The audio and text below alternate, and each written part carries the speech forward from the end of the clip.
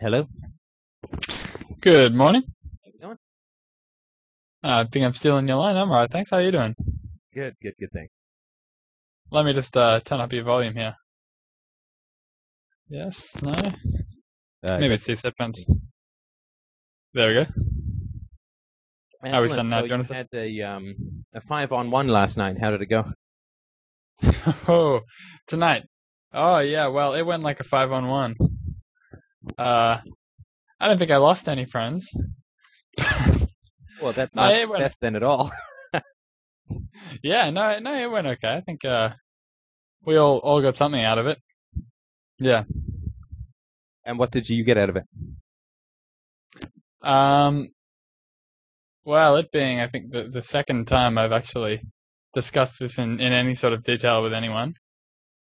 Probably just getting a feel for people's most common responses to it, and good ways to counter that. Right. All So those responses. you're Yeah. insane and satanic. That was the. Oh yeah, everything along those lines and all that stuff. So what were the main issues what were the main objections that people had? One particular friend of mine went down the road of just sort of insistence that eventually businesses would become like authorities. Right. That is the most common objection for sure. Yeah. And I think I countered that by trying to take it back to, well, let's start at the beginning when everything's working properly, and you can tell me how you think this is going to come about. And I thought that would be a better way that I could explain the way I think the system would stop that from happening. Whereas he was, he was sort of making that initial assumption that this would happen and therefore it would continue to happen, and begging the question, I guess. Right. And so how did that go? Well, it went for a while, and I don't know. I mean, he certainly wasn't convinced in the end. But what was his? How did he think it was going to come about? All of this terrible stuff. Do you mean what the order of events were? Yeah, like how is it that we go from a whole bunch of free market DRO to like some monopoly? How did he think this was going to work? Yeah, well, I mean, that's what I was trying to squeeze out of him for a good, I don't know how long we spoke for, probably a good, 2 or 3 hours or something like that. And I think I kept every issue he'd say, well, eventually it's going to end up like, everyone's a drug addict, or there's some sort of huge monopoly, all that sort of stuff. I'd always take it back to, well, how's that going to come about? Let's, tell me the story, and we'll decide whether or not that story is, viable as a reality and that sort of thing. But no, I never quite actually got anything out of him. Huh. So it was more frustrating than the arguments were sort of the debating techniques, wherein you don't really get many logical arguments out of people, and in the end, one person accused me of, which might have been true to some extent, criticizing not people's arguments but their argumentative techniques. So, or I was ostensibly, I was claiming that people's arguments were false because the manner in which they put them forward wasn't valid enough. Right. But I mean, that's not incorrect, right? I mean, the terrifying thing about learning to really think and this conversation that we have at Free Domain Radio is not fundamentally about the free market or dream analysis or anything. I mean, fundamentally, it's about thinking, right? I mean, which means that reason, evidence, and logical syllogisms and all that. It's fundamentally a show about thinking. And whether, let's say that every single conclusion that we've come to is completely wrong and so on, the real challenge about really starting to think and getting into conversation with people is it's really shocking how many people think that they're thinking. Yeah. Not, right? This guy just has a conclusion, which is I'm just going to do a video this afternoon ranting at the YouTubers, right? These ADD kids who come on and say, well, it's not going to work because, right? I mean, that's just a knee-jerk reaction. Like, that's just, yeah. It's not like they've examined the evidence, thought things through, and this is the conclusion that they've come to. It's just a knee-jerk reaction with emphasis on the phrase jerk, that sort of thing. So it's really tough. Very apt. People think that they're thinking, and they don't know because they've been so badly educated they don't know that they're not thinking, right? They don't know that they're making up a conclusion and then just justifying it, which is not thinking, right? It's not thinking at all. I mean, scientifically, that would be completely invalid, right? Yeah, that sounds very true to me. Just based on the way things went tonight. Yeah, they have an opinion, and then they'll fight for it, and you push to get the rationale they used to come to that opinion or that belief, and there's nothing there, probably. Well, maybe I'm jumping to conclusions, but it certainly seems to me that there's nothing there in terms of rationale or logic or any valid arguments or statistics or evidence or anything like that. It's just, like you say, just the opinion. Right, and so it's a sad conflation of two horrible thought patterns called faith and bigotry. Right, faith is just belief in something because you want to believe in it, or it just sort of vaguely makes sense to you, and so you don't go any further. And bigotry, of course, is having moral judgments about people and thoughts or things without ever having worked through the logic or worked from any kind of principles or looked for any kind of evidence. Right? Oh, blacks are easy or whatever. It's like, well, where does that idea come from? And when you start to ask racists or bigots, I'm not saying that your friends are like bigots or racists or anything, but it's the same pattern that when you ask people for the source of their opinions, they're too embarrassed. Like they know enough to know that they can't just say, well, it's what I think, damn it, and I don't have any reasons for it. Right? I mean, they know that if they say that, that's pretty bad, right? So they know they have to have a veneer of logic over what it is that they say. Like nobody just says, this is my bigoted opinion, so there. Right? I mean, they always come up with something, but it's reasoning after the fact. The opinion or the bigotry comes first, and then the reasoning is like the attempt to wallpaper. It's like trying to put wallpaper when there's no wall, right? It's kind of hard to watch, right? So for sure, that is a very, very frustrating phenomenon. And, I would certainly hope that maybe that's why I thought it would be useful to chat, is that a lot of new people are coming to the website as I'm advertising, like I'm blowing all my money on advertising, right? So I'm trying to draw a lot of people to the website. And so some of the stuff that you're facing or stuff that when people first get excited about thinking, philosophy, and so on, they go charging, as I did and everyone in the future will also do, go charging in to talk about these ideas, which are fundamentally very thrilling, right? The idea that you can sort of, parcel out or parse out the world into some components that make sense so that doesn't seem quite so random. It's a thrilling thing. And we go charging out there and try and talk to people, and I hope that, maybe we can talk about a couple of ways to spend a little bit less time running into the wall, right? And, or the wallpaper, whatever it is. Right, running into the wallpaper that thinks it's a wall, right? And says, wow, you must be Superman, you're going right through. One of the things that can be helpful is, like when I debate with religious people, which is not something I do as much as I used to because, you try not to stick your fork into the same electrical socket your whole life. But I'll sort of say, well, how do we know what's true and what's false? Like, how are we gonna know who's right? I mean, scientists already have that, right? I mean, that's the great thing about science. Mathematicians, they also already have that, right? So nobody sits there and says, well, 2 + 2 is 5, and that's the basis of my my series of equations, and I know that I'm right. Because people will say, well, if you think that 2 + 2 is 5, clearly you're wrong, and everyone agrees with that, right? So the challenge. So in science we have that, in math we have that, in a couple of other disciplines, right?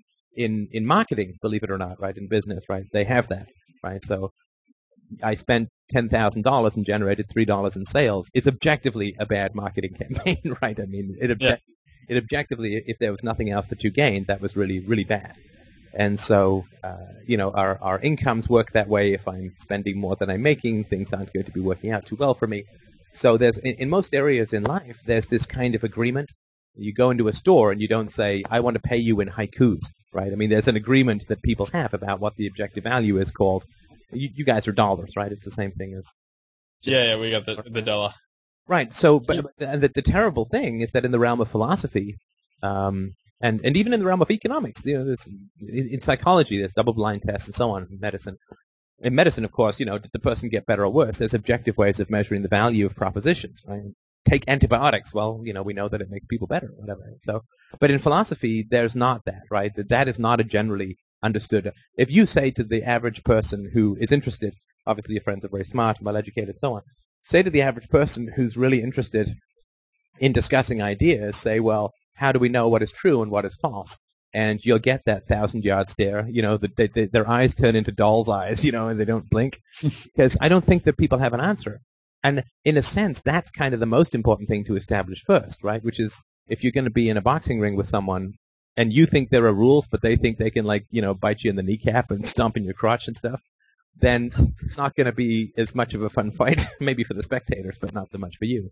And so I think that first question is, the first thing to talk about in philosophy with people who you want to have a productive discussion with is, how do we know what's true and what's false, right? Because everyone puts forward these propositions. They say, well, this is true, such and such. It's just going to, all these DROs are going to turn into governments. That's a true statement that, whatever. I said, but how do you know that's a true statement, right? And if you ask people the methodology at the basis, right? When I do this introduction to philosophy series, I start with, does the banana exist, right? Not because I'm thrilled about fruit. It's just that you can't really get much more complex without the basic stuff put in place, right? So the how do you know question, that's what got Socrates drinking the hemlock, right? Because it's a really annoying question for a lot of people. Like, how do you know what you know? How do you know that that's true, what you're saying? Like, what's the difference between what you're saying is true and what you're saying is, in your opinion, like 2 + 2 is 4 versus I like ice cream, right? I mean, I like ice cream is not an objective syllogism. It's just a statement of personal preference, right? Now, is it when you say, yeah, I believe all DROs will turn into governments, is that like I like ice cream, or is that like 2 + 2 is 4? And how do you know the difference? And most people won't be able to tell you that. In fact, like maybe 1/10 of 1/10 of 1% of people will have a reasonable answer about that, other than, God told me, I read it somewhere, Paris Hilton came in a dream and whispered it in my ear or whatever. There's not a lot of people who are going to have a real clear view of that. But that's, in a sense, the first question. And people find that question really annoying. For obvious reasons. Yeah. And well, I mean, if you don't have a mutual method of deciding what's true, I guess you would be lucky to get that question itself about how do we decide what is true and what is opinion answered. So, you know what I mean? The first hurdle relies on itself. Yeah, exactly. And if you don't, I mean, this is what's so frustrating about religious people, right? Like, I mean, if I argue with religious people, there's 2 things that I have to have right up front, right? First of all, I don't get into arguments with people if they have faith in the back pocket. Like, if I disprove, like, I don't mind spending 2 days disproving somebody's religious premises, and saying that it's completely false, self-contradictory, and so on, right? But then if they say, well, that doesn't matter, I'm going to believe anyway because of faith, like I say up front, you can't back onto faith, right?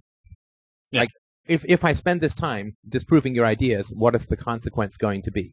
Right? Like, if I prove to you that there is no God, will you give up on your religion? And if the person says, no, I'm not going to give up on my religion, then it'd be like, okay, well, then I'm not going to waste my time pretending to have a debate that's going to have no effect on you, right? Yeah. So then you might as well be, I might as well go and do a lecture to a bunch of Arabic speakers in Hindu, right? I mean, not going to, no effect. They won't even process what I'm saying. So there has to be something at stake, right? There has to be something at stake, right? And most people debate sort of purely intellectual, purely abstract.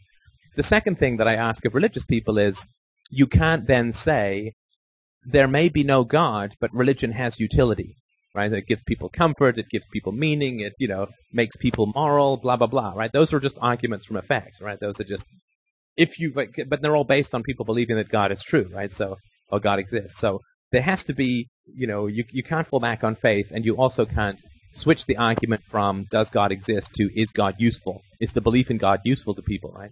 It cures cancer, whatever, right? I mean, because those two are completely unrelated to the logical question, does God exist? And so those kinds of sort of basic methodologies, how is it that we're going to know that the statement all DROs will turn into governments, how are we going to know whether that's true or whether that's false? There's lots of different ways that you can disprove that. Logically, historically, economically, philosophically, you can accept the premise and still destroy the argument. Like, there's lots of different ways to evaluate that argument. And you can when someone has a bad argument, you can let them pick the methodology they want, but they do have to stick to it. Yeah. I think, getting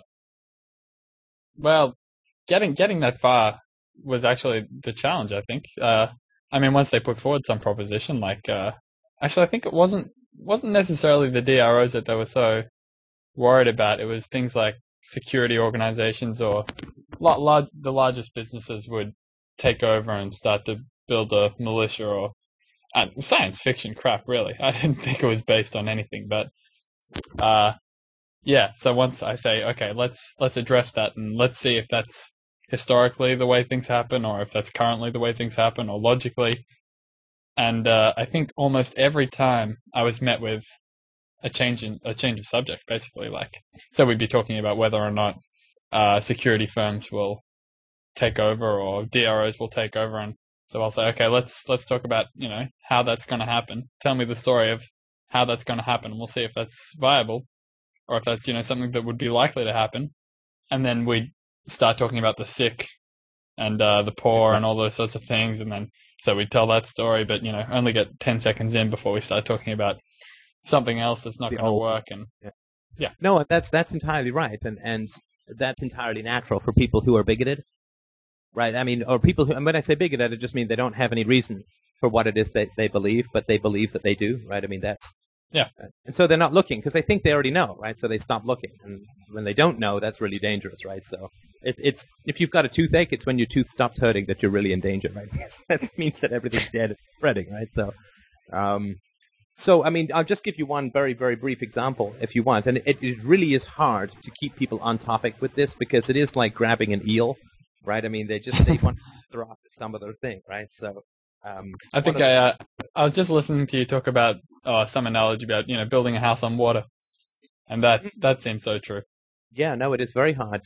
It's very hard, and this is the part of the incredible wisdom. Like fundamentally, this is why I can tell you that your friends are perfectly brilliant because they know what to avoid. Right? Like if they genuinely didn't know how important this was, then when you brought this topic up, they'd say like, "Wow, I've never heard of that before. Like, tell me more," right? They wouldn't immediately object to it. The reason that they immediately object to it is they get that it's about ethics, it's about truth, it's about their relationship to their government, and fundamentally, it's about their relationship to their families, which means even more fundamentally, it's about their relationship to themselves, right? People want to avoid looking at their own enslavement because that's kind of like insulting to the self. Like once you get that it's not due to any virtue that you have to pay taxes to your political masters, but just because they have guns, right? People then start to feel rebellious, and they start to feel humiliated, and they start to feel put down, right? So they want to avoid all of that because it's not present.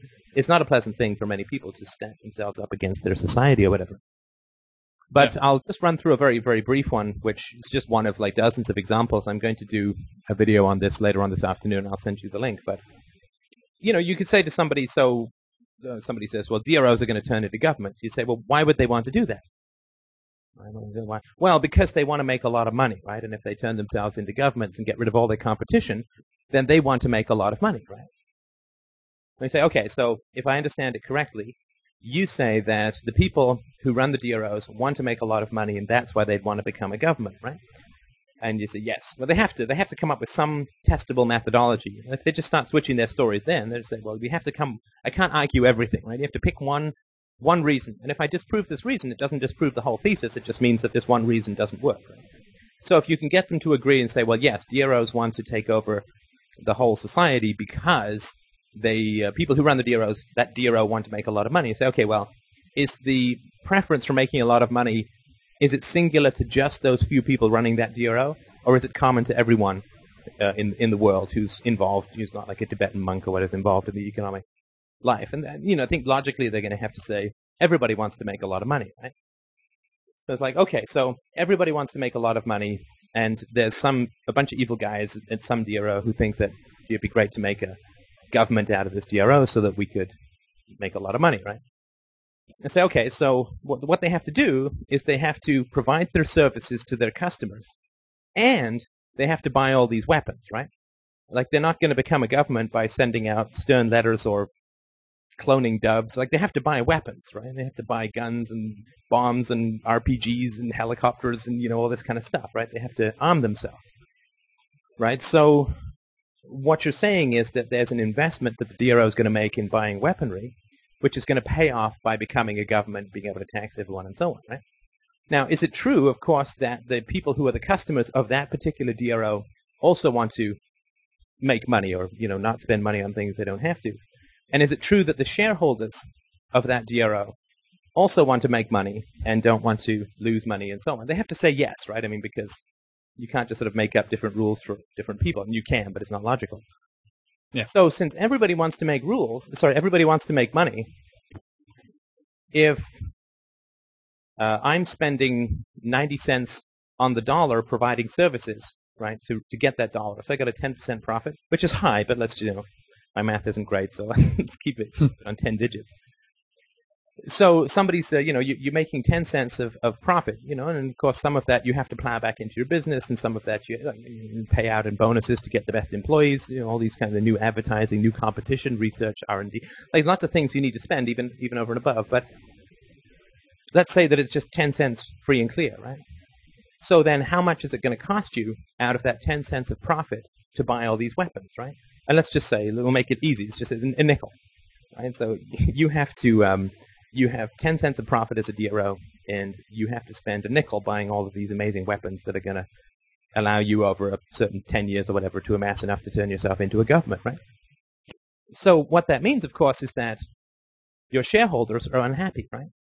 And why your shareholders are unhappy? Because you're not making as much money. Your profit has just gone down by 50%. And this doesn't even count, like you got to hire all these people, you got to train all these mercenaries, you got to have these, Al-Qaeda camps in the hills or whatever, right? You got to do all this stuff. But basically, you're spending a lot of money buying all these weapons. Now, your competitors aren't doing that, right? Your competitors are plowing all their money back into satisfying their customers. Or, buying villas in Greece. It doesn't really matter, right? But the point is they don't have all this massive expense of arming themselves, of training an army, of, getting all these mercenaries and so on, right? And so given that everybody in the society wants to make money, how are you going to pay for this military? Are you going to raise prices? Well, you can't do that because then you lose money because people go to your competitors, right? If I double your rates because I have to build an army, then I'm just going to lose all my customers, right? If I say, well, I'm not going to raise my rates, I'm just going to cut the salaries of my employees, then you lose all your employees, right? They go elsewhere. Other people come in and poach them. And if you say, well, I'm not going to raise my prices and I'm not going to lower my salaries, I'm going to stop paying benefits, I'm going to stop paying dividends to my shareholders, well, then your shareholders sell all their shares and your stock price crashes and you go out of business, right? So if the motive for the DRO leadership is to become a government because they're greedy and want to make lots of money, and that motive applies to everyone else in the economic equation, it automatically becomes impossible. Yeah. Yeah, that makes a lot of sense. I mean, I would never, to be frank, I'd never have gotten that far, without the subject being changed to minimum wage and 100 other things, but well, sure, no, but you can also do a role play, right? So you can say, okay, you be the DRO, right? And you can say to your other friend, you be the customer, and I'll be the shareholder, right? And say to your other friend, okay, you be the competitor, right? And you just put some numbers down, right? And it actually can be kind of fun if you got poker chips and stuff, right? You say, okay, so it's it's $500 a month for me for the DRO services, or $100 a month or whatever, and just say, okay, so what are you going to do? Well, I'm going to buy arms. Well, how much is it going to cost you? So how are you going to pay for it? Like it can be more engaging and fun for people, and especially if, so you just see that your competitor has doubled his prices. What are you going to do, right? And of course, because all the DROs want to make money, and they're all aware that if a new government comes along, they're toast, then they're all going to make sure that no one's buying up any military stuff, right? So they're all going to, if this was even an issue, they'd all say, well, I don't deal with DROs unless those DROs open up their books and make sure that an independent auditor makes sure that they're not buying any weapons. I don't deal with those DROs, right? Customers might also say, I'm not going to buy your DRO services unless you submit to independent arbitration to make sure that you're not buying weapons, right? Because if everyone in the table, like if all 5 people, if you go to say, raise your hand if you're worried about DROs becoming a government, everyone sticks their hand up, right? And then you say, you wouldn't sign a contract with a DRO unless you had some reasonable guarantee that this wasn't going to happen, right? And they'd say, well, yeah. It's like, well, so problem solved, right? Even if, like, at any level, at any argument, the problem doesn't bear out, right? But the reason that people stick to their guns so much is that fundamentally, deep down, they know they said something kind of stupid, and nobody hangs on to an argument like an intelligent person who's taken a bad position, right? I mean, they like grim death. They're like a shark on its last fish, Yeah, that makes a lot of sense. And that seems like sort of one of the less ridiculous arguments too. I mean, there are other stuff like if drugs are legalized, then the pharmaceutical companies are gonna be making methamphetamines, and they're gonna be marketing these to all the people who are most likely to be addicted, the poorer people in society and stuff like that. And then they're gonna offer them homes and food and all that sort of stuff. And if they work for the pharmaceutical companies and they're paid in a home and food and methamphetamines. I mean, it's just ridiculous stuff. And now, but I'm curious about that too, because the amazing thing is that the exact opposite is true, right? I mean, and this is always the case with these kinds of positions, right? So at the moment, right, I mean, you wouldn't know these stats, and God forbid you ever have to look them up, but in the 1950s, before heroin was made illegal in England, it used to cost 25 pence for 3 hits. So you could buy it in a drugstore. And the profit there was no profit. I mean, no more profit on heroin than there was on aspirin, right? Because it was legal, so everyone could make it, could sell it. So you made a couple of percentage points of profit on your heroin, right? So there was no point getting people addicted, because you'd spend more money trying to get them addicted than you would trying to get them, like profiting from them being addicted. Because there was competition, I know, yeah. right? Because there was competition, you could get someone addicted, and they could just go buy someone else's heroin, right? And so because you made like 2% profit on your heroin, if you gave someone a free shot of heroin, they then had to buy like 40 or 50 of them for you to make your money back. So there was no point trying to get people addicted when it was a free market. Now the difference is that you can make like $300 a day off someone who becomes addicted to your heroin, and because there's no competition, or the competition is very volatile and the quality is uncertain because it's illegal, somebody has this fixed relationship with a dealer. You don't just go wandering off to buy heroin from someone else because you don't know if it's any good. And so now, because there's so much enormous profit in illegal drugs, what they do is they get people hooked. They will give them 3 weeks or a month's free supply of heroin, because then there's they can give that stuff away because it's pretty cheap for them, but they can charge an enormous amount when someone gets hooked. So the amazing thing is that the exact opposite is true. There were almost no heroin addicts in London in the 1950s. By the 1960s, when it became illegal, instead of it being 3 heroin hits for 25 pence, it was £10 to buy one. Now, the cost of production had actually gone down because it became illegal, so you don't have advertising, all these other expenses. It's in people's basements rather than in a factory, and quality control is out the window. So it's cheaper to make, but the profits are enormous. And that's why it becomes profitable to get people addicted. So, I mean, it's just amazing that the exact opposite is true. And deep down, kind of know that, right? That's why they keep changing the subject. Well, I mean, that's what I would have thought as well. And I didn't see how they couldn't grasp the concept that, drugs are only really profitable when they're illegal. I mean, they're profitable because they're illegal. And I argue they've never seen they've never seen The Untouchables or never heard about Prohibition or anything. I mean, like, what do they think? That's when the mafia came to America. Well, I mean, over here maybe we don't know as much about that, but I mentioned that about prohibition of alcohol and how that only resulted in more crime and more violence and more money for alcohol and all that sort of stuff. And one of my friends, who I thought was more learned than this, said, well, wait, did that happen? They banned alcohol? When? What? Huh? I thought, no. I mean, what are they basing their arguments on? Well, fear, right? And exactly, yeah. But the reason that people don't want to get involved in this is, let's say they join you over in Thinking Land. What happens to all their existing relationships? Like what you're doing, I mean, this may not feel this way, and I'm not trying to blow smoke up your ass or anything, but what you're doing is incredibly courageous, right?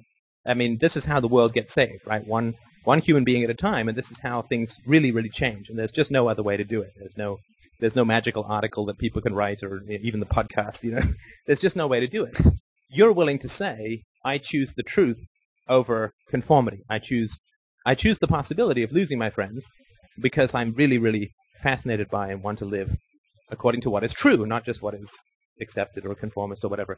That's incredibly rare, right? You're built of very stern stuff. You're built of very strong stuff, although it doesn't really feel, I don't know about you, it doesn't feel that way all the time, but you're built of very strong stuff, and most people are not. And so most people, when they hear an opinion that's unusual, which they deep down get is kind of important, they'll just reject it, and they'll throw whatever they can, right? It's within intellectual elevation of monkeys throwing poo at a stranger, right? They'll just, because they know that if they join you on the good ship philosophy, what's going to happen to all their relationships? What's going to happen to all their chumminess? What's going to happen to their family? What's going to happen to their dad who might support the war in Iraq when they start getting into philosophy? I mean, people get that deep down and they're just like, run, but they don't admit to themselves that they're running away from the truth because they're afraid, right? Because nobody wants to look in the mirror and say, wow, I'm really an intellectual coward, right? They don't want to say that. So they make up all these reasons as to why they're running away from the truth. And so, you should really look yourself in the mirror and I think be like very proud. I mean, this is a very difficult thing that you're doing. It's incredibly rewarding and it makes you happy in the long run, but it's not easy for people. Yeah, I mean, I think they can already see that it's a 6-on-1 argument, and it's probably more comfortable on the side of 6 instead of 5-on-2 or doing some math. Yes, both make 7. Okay, haven't made a blunder there. No, I think you're right. I mean, there is a herd mentality and there is a desire not to rock the boat, but nobody wants to say that to themselves, right?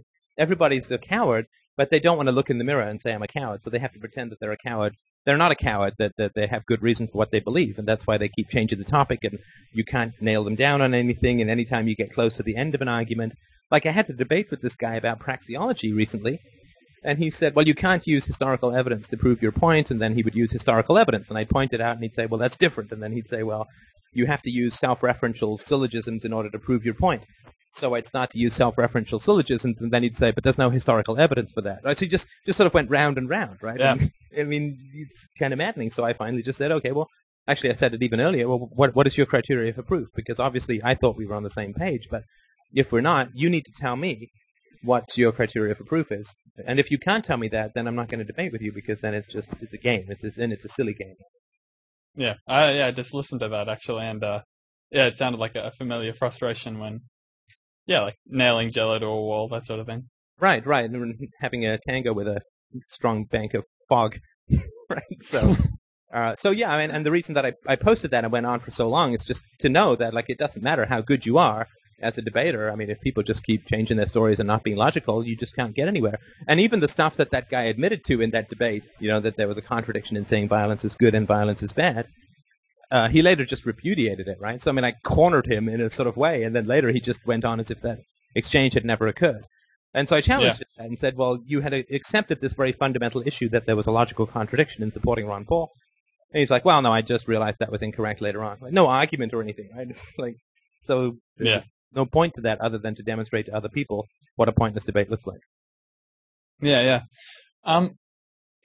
If we've still got time, I wouldn't mind hearing your thoughts on the best general method to take. I mean, you've definitely argued for the virtues of the argument from morality, and I mean, maybe I'll understand the virtues of that more once I've had these discussions more with people. But it seems to me like other people's arguments against libertarianism are more often than not, like the vast majority of the time, arguments from effect. Right. And so it seems to me that the best counter arguments would be counter arguments from effect.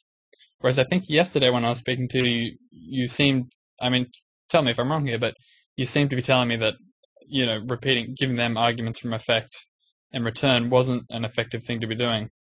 No, I do agree that. I think it's good to know the arguments from effect, and sometimes it can be helpful to challenge somebody's assumptions. Like I had a guy on the Sunday show who said that, raising taxes has no effect on consumption. Now, I could have gone and said, well, tell me what is true, what is false, and tell me what is good and what is evil, and so on. But he would never have gone there because he just was certain that he knew all of that. So I countered his statement, because obviously it's nonsensical from an economic standpoint. But if somebody's going to slow down and say, well, gee, I guess I hadn't thought of that, then at least they have the intellectual integrity. So opposing someone using an argument from effect can be very helpful, engaging whether or not they have the ego strength and the maturity to say, I'm wrong, right? I hadn't thought of that, or that's interesting, or whatever, right? Because nobody's omniscient, right? We all make mistakes all the time, and that's why we got to watch each other's backs and take it. I thank people who correct me because I don't want to live in error, right? I don't care about being right in terms of my ego. I care about being right in terms of reality. So it's worthwhile checking, right, the argument from effect, right? So if somebody says, well, the free market was tried and it resulted in the Great Depression, and therefore the free market doesn't work, it could well be worth saying, which says, there's a lot of heavily revisionist kind of history economics history that's been going on over the past 20 years, which is actually blaming the government for the Great Depression, right? Which seems to be the case. I mean, they cut the supply of money by a third, and the whole boom in the 20s was due to overprinting of the money supply, and they got control of the Fed in 1913. And so you can throw some stuff like that. And if they say, well, I think that stuff's all just bullshit, right? Then I would just not debate with that person because they're going to be so if they can't even deal with one opposition from the argument from effect, there's no way they're going to have the integrity or the strength to deal with an argument from morality. But you can't fundamentally change someone's mind. And I've got an article on my blog called "Forget the Argument from Efficiency," because everyone says, well, we should have a free market because it's more efficient. But people don't care about efficiency fundamentally, right? I mean, having children is not economically efficient, right? I mean, they're very expensive, and and when people are told to go and join the army in a draft, most of them go. Well, that's not economically efficient, right? I mean, so people are run much more by the argument from, like, deep down we're all run by what we believe to be moral. Right? No one I've ever met in debating thousands of people over decades, no one I've ever met is going to say, this is evil and I advocate it, right? Everybody has to transform it into good. Right? This is good. I advocate what is good. If you can get someone to redefine what they mean by good, then it's like turning the wheel of a supertanker rather than swimming and trying to push it. Right? It just turns of its own accord. So if you can get someone to redefine what is meant by the good, then they will change their mind of their own accord about far more than what it is you're arguing about. Right? There's this old apocryphal story about Ayn Rand who was arguing with someone about steel tariffs, right? And this guy said we should have steel tariffs, and she argued and sort of pointed out how bad they were and this and that and the other. And he's like, yeah, okay, I finally get what you're saying, that we should not have steel tariffs, but we really should have iron tariffs, right? So, I mean, that's the problem with the argument from effect. Whereas if you get someone to understand that force is wrong and tariffs are force, they'll apply that everywhere they see that and in other places as well. So, but people avoid the argument from morality because it detonates relationships. I mean, I'll tell you that up front. I don't want you to go sailing in like without knowing this, right? If you pull out the argument, it's the biggest sword, right? And it doesn't go back into its sheath when it comes to a relationship. If you say to your friend, the initiation of the use of force is immoral, and by advocating a government solution, you are advocating that I get thrown in jail. And if I resist getting thrown in jail, you're actually advocating that I get shot. Because that's the fundamental reality of a state-based solution. Right? I mean, the fundamental reality is someone's going to pull a gun out, and if you disagree with that person, you're going to get shot. Right? So it's kind of hard to have a palsy-walsy friendship with someone who wants you shot. Right? And won't change that opinion based on the fact that they understand that you're going to get shot for disagreeing with them. That's why people don't use the argument for morality, because it's a make or break for a relationship.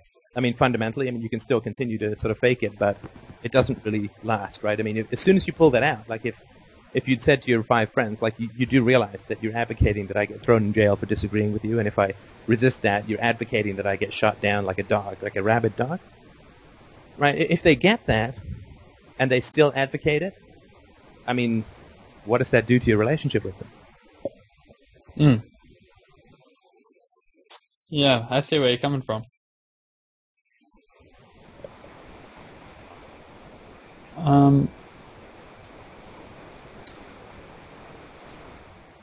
Who's going to speak?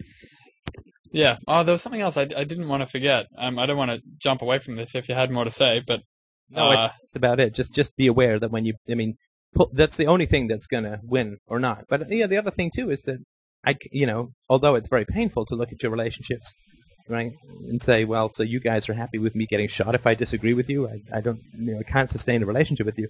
It's painful, but it's good to know that, right? Because otherwise you can waste a lot of time in your life hanging around with people who don't really care about you.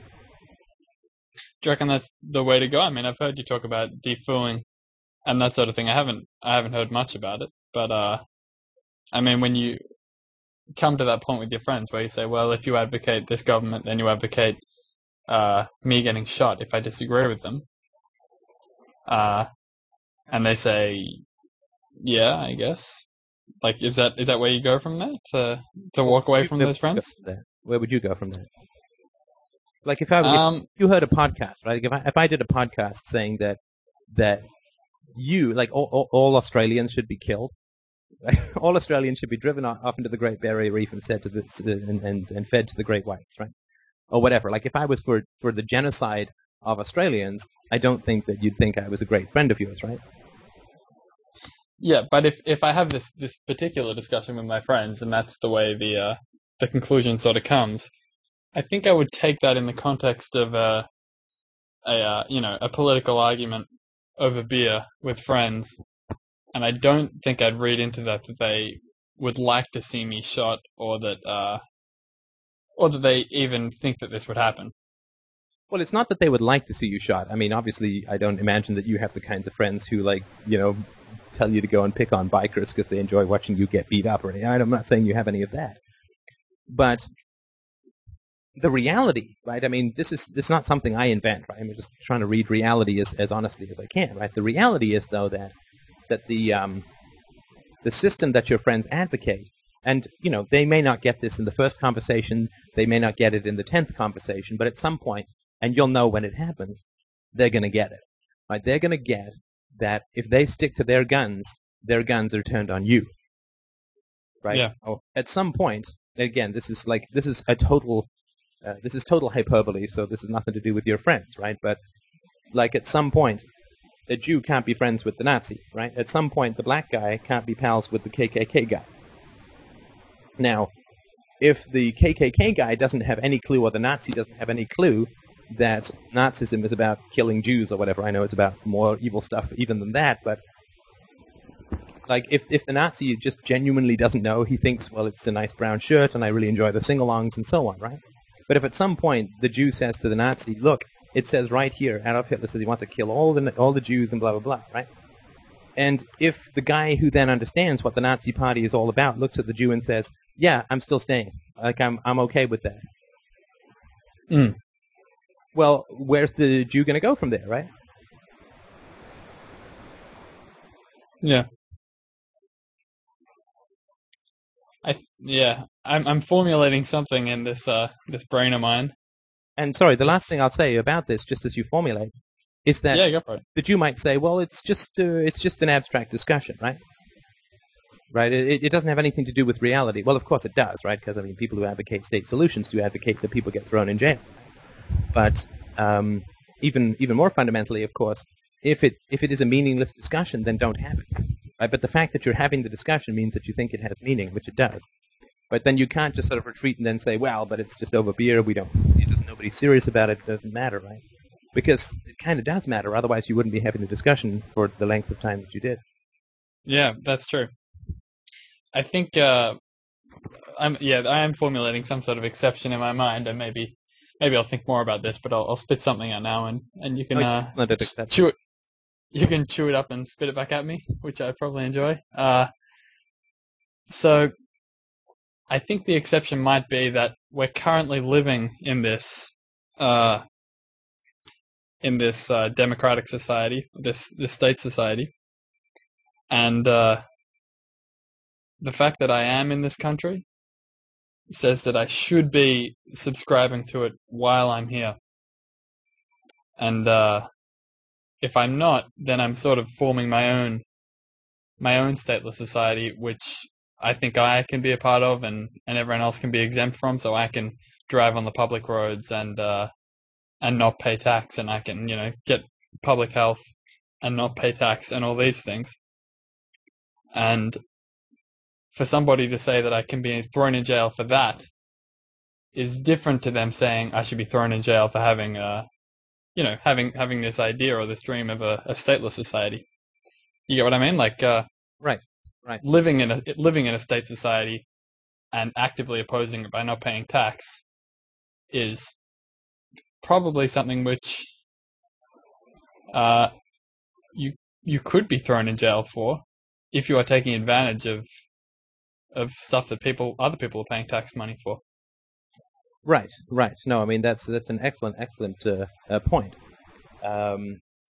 So it is theft of sorts, I think, is what I'm getting at, therefore it is a crime. If you don't pay any taxes, you drive on the public roads, you take the water, you take the medicine, and you're not paying anything back, right? Yeah, which is totally different to not paying tax in a stateless society, which I don't think they would want you thrown in jail for, just holding these opinions or having this great idea. Well, sure. Now, but I think that the same argument could be made, though, that there are these child brides in India who are sold to their husbands when they're 6 years old, right? And they're contracted, right? The parents take the money, and the child must then go and live for the rest of her life with this man, right? And I think that's sort of like saying that the woman who is sold into basically sexual slavery called marriage, right? The woman who is sold into this horrible arrangement by her parents must stay with her husband because her husband has put a roof over her head and is feeding her, right? I mean, the difference is that you didn't agree with the contract to begin with. Like, nobody ever said to you, do you want to pay taxes, right? You were sold into the income tax by the generations that came before, right, who didn't stand up on principle when the income tax first came in. It was like 2% on the super rich, right? So nobody cared, right? They didn't stand on principle. And so the difference is that you didn't agree. You were born into this system of coercion. And so you can't be held responsible for the results thereof, right, any more than the girl who ends up being sold into marriage has any responsibility to stay with her husband, right? Even if he's given her money, right? Even if he's paid to have her teeth fixed, even if he's got her appendix out. I mean, she still has no. She didn't consent to the contract to begin with, so she has no obligation based on what occurs subsequently. The only maybe the only difference there being that she. No, wait, no, I don't know what I'm talking about. I think people would then say, well, if you don't like the contract you were born into, bugger off and live in Jamaica, that sort of thing. Well, but why is it that some people have that right and not other people, right?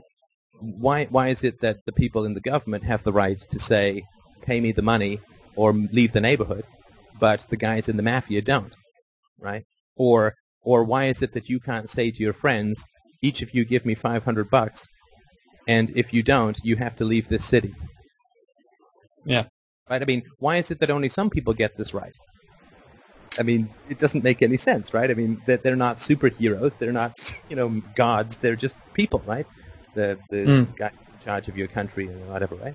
Why is it that some people get this right to say, give me money or leave where you were born, right? I mean, you own your house, you own even if you're renting, you have a right to live there. Who is it who gets to come along to you and say, give me money, or if you don't leave town, I'm going to shoot you, right? I mean, that's the mafia, right? I mean, and we obviously find that despicable when the mafia does it, so how is it suddenly okay when the government does it? Yeah. Well, I see what you're saying much clearer now about it's a big sword. Yeah, it is, right? Because basically when people are talking about government solutions, they're talking about obey or get shot, obey or go to jail, right? And and you can also say to your friends, right? I mean, how would you feel if I said that you have to agree with me or I'm going to shoot you down in the bar, right? You'd feel pretty shocked and pretty horrified, right? Now, what if I said, well, you have to agree with me or my friend is going to shoot you, right? You'd still think I was pretty vile, right? And I said that the reality is that when you say to me, I must obey the government, you're saying, obey me or this guy is going to shoot you, and I approve of that, right? So as much horror as you would feel if I sat across from you at this table and said, obey me or I'll shoot you, I feel when you say obey the government or I'll support you getting shot. Yeah. Yeah, I get that. And that's why it's so volatile. That's why people don't use that argument. That's why they like to argue about DROs and the drug war, and they like to deal with the argument from effect because it's not as personally volatile. It doesn't make philosophy real. It keeps it sort of abstract and safe, if that makes sense. Yeah. Do you think the argument from morality, I mean, sorry, I know that I think you think this, that the argument from morality is a more effective argument in changing people's minds. Why is that, do you think? Well, first of all, I'd like to compliment you on commingling the argument from morality with the argument from effect by saying that the argument from morality is more effective. That's very good. Oh, you lost me there. What are you talking about? Oh, just because you said that the argument from morality is more effective, right? But the interesting thing about the argument from morality is that it sort of specifically rejects the argument from effect, right? So if you said that we should have a stateless society because people's income would go up, or people's drug use would go down, or there'd be fewer abortions, or we'd all have the ability to turn into butterflies, that would be an argument from effect, right? Yep. And so you're saying that there's an argument for morality is what is right and wrong, right? What is moral and what is immoral. Forget the effects, right? Because somebody could say, well, I don't think we should get rid of slavery because a lot of the slaves wouldn't be able to get jobs because they're too old or they don't have the skills or whatever, right? And then in order to change that person's mind, you'd sort of have to guarantee that every slave would get a great job or something, which is impossible, right? So that's just another way of saying we should never get rid of slavery, is to say that the effects of getting rid of slavery could be negative in some areas, right? So you can never win those arguments because you can never prove, right, whether the effects from slavery would be right. You can't prove to someone beyond any shadow of a doubt that no DRO could ever conceivably become a government. I mean, it's impossible. I mean, there's tons and tons of like the same way you can't prove to someone that everyone tomorrow is going to die of a heart attack. It's possible, right? It's just not likely. Right? I mean, it's so unlikely as to be statistically impossible, and the same thing is true of a DRO becoming a government. But so it's the reason that I made that comment was because you were saying that the argument for morality was effective, which is a mingling of the argument from effect with the argument for morality. You don't use I see. You don't use the argument for morality because it's effective. You use it because it's true. Now, truth is effective for sure, right? But you use the argument for morality because people want to be good. Everybody wants to be good, right? If you say to Jewish parents that to be good is to cut the foreskin off your son, guess what they go and do? Right? I mean, it's the power of defining what is good is just so incredibly fundamental to human nature. Everybody just yearns and dies to be good. And the reason that the argument for morality is so powerful is because if you can get someone to change their mind about what they think of as good, then that changes everything about them, right? That enlightens them. Like, it's not like a light coming on slowly like a dimmer switch. It's like this supernova in their brain once you get them to understand that morality is universal, morality is logical, morality is reversible, and so on, right? And once they personalize the ethics that they talk about in the abstract, like the state and the religion and so on, it changes everything about who they are, right? Because just looking at the world, it's fairly easy to see that if you can get people to believe that it's moral to detonate yourself in a Jewish pizzeria, you won't run out of people who'll do that for you, right? If you can get people to believe something is good, you'll always find people willing to do it, and that's why the argument for morality, we can't live with ourselves if we don't think that what we're doing is good, right? Even Hitler, right? Hitler got up in the morning and said, well, the Jews are killing all the Christians in Russia, and they want to come and invade here, so I'm going to kill all the Jews here. Right? I mean, that was his self-defense, was his insane justification for what he did, right? So, or at least one of them. So everybody believes that what they do is good. If you can get people to change their definition of good, you change their direction completely. Yeah. Or if they don't change their direction, then, they turn on you. For sure, yeah, for sure. And there's lots of people. Everybody deep down knows how volatile this issue is, which is why everybody kept very nimbly redirecting you, right, in your conversation. Tonight, right? It's for you this evening? Yeah. Right. I mean, everybody pretends that they don't know where the basketball is, but everybody plays basketball perfectly, right? That's the amazing thing. Everybody is a philosopher. Everybody understands the argument for morality. They just want to avoid it, and they're incredibly good at avoiding it, which is because they know how powerful it is. Everybody knows that, I think, deep down. Yeah. Still, I think in a later podcast, or maybe you can just point me to some, I'd like to hear more about the way a stateless society would work. More about how DROs wouldn't become governments, how drug addiction wouldn't be as big a problem, how we'd, take care of sick people and poor people and old people and all those sorts of practical bits. On the website, there's it's relatively new. There's these categorizations of podcasts. Yeah. You can just look under the anarchistic ones. You can do a search in your browser. There's healthcare. There's drug wars. The first half dozen or so, or dozen podcasts are really around how these work. There's one on how DROs would deal with international contracts. There's one on how DROs would help prevent child abuse. There's lots of different ways about how this could work, and I think that's definitely the right approach, right? You want to make sure that the theory works before you start communicating the elementals and putting your relationships on the line, because yeah, for sure. I agree with that for sure. Plus, I mean, well, not that I want to trivialize it down to this, but it's certainly a great intellectual exercise to come up with a system that works. It is, absolutely. I mean, this goes back to my Dungeon Master days, I'm afraid to say. But building a believable world is, it's kind of cool. So I agree with that. Sure. And it's a lot less science fiction than, pharmaceutical companies paying people in right. crack cocaine or something and housing them and all that crap. Right. Like the Road Warrior, the pharmaceutical edition. No, for sure. I mean, that stuff is just, that's real heavy made up stuff. Yeah, but I mean, it's the stuff that you face, I guess. This is stuff that I was facing, so. Oh yeah, no, it's the fairy tales about the state are second only to the fairy tales about religion, right? So for sure, it's a tough thing. Yeah. Well, I mean, was there anything else you'd like to add? I think that's good. Like, I mean, I think it's great. I certainly do appreciate that you have the time to have these chats. It's certainly useful for other people to hear this kind of stuff as well, and to remind them that, the argument for morality is a great thing to use, but it's radioactive, so just be aware of what's happening when you bring it up. No, I appreciate it very much, and I enjoy it. Thanks a lot. Talk to you soon. Catch stuff.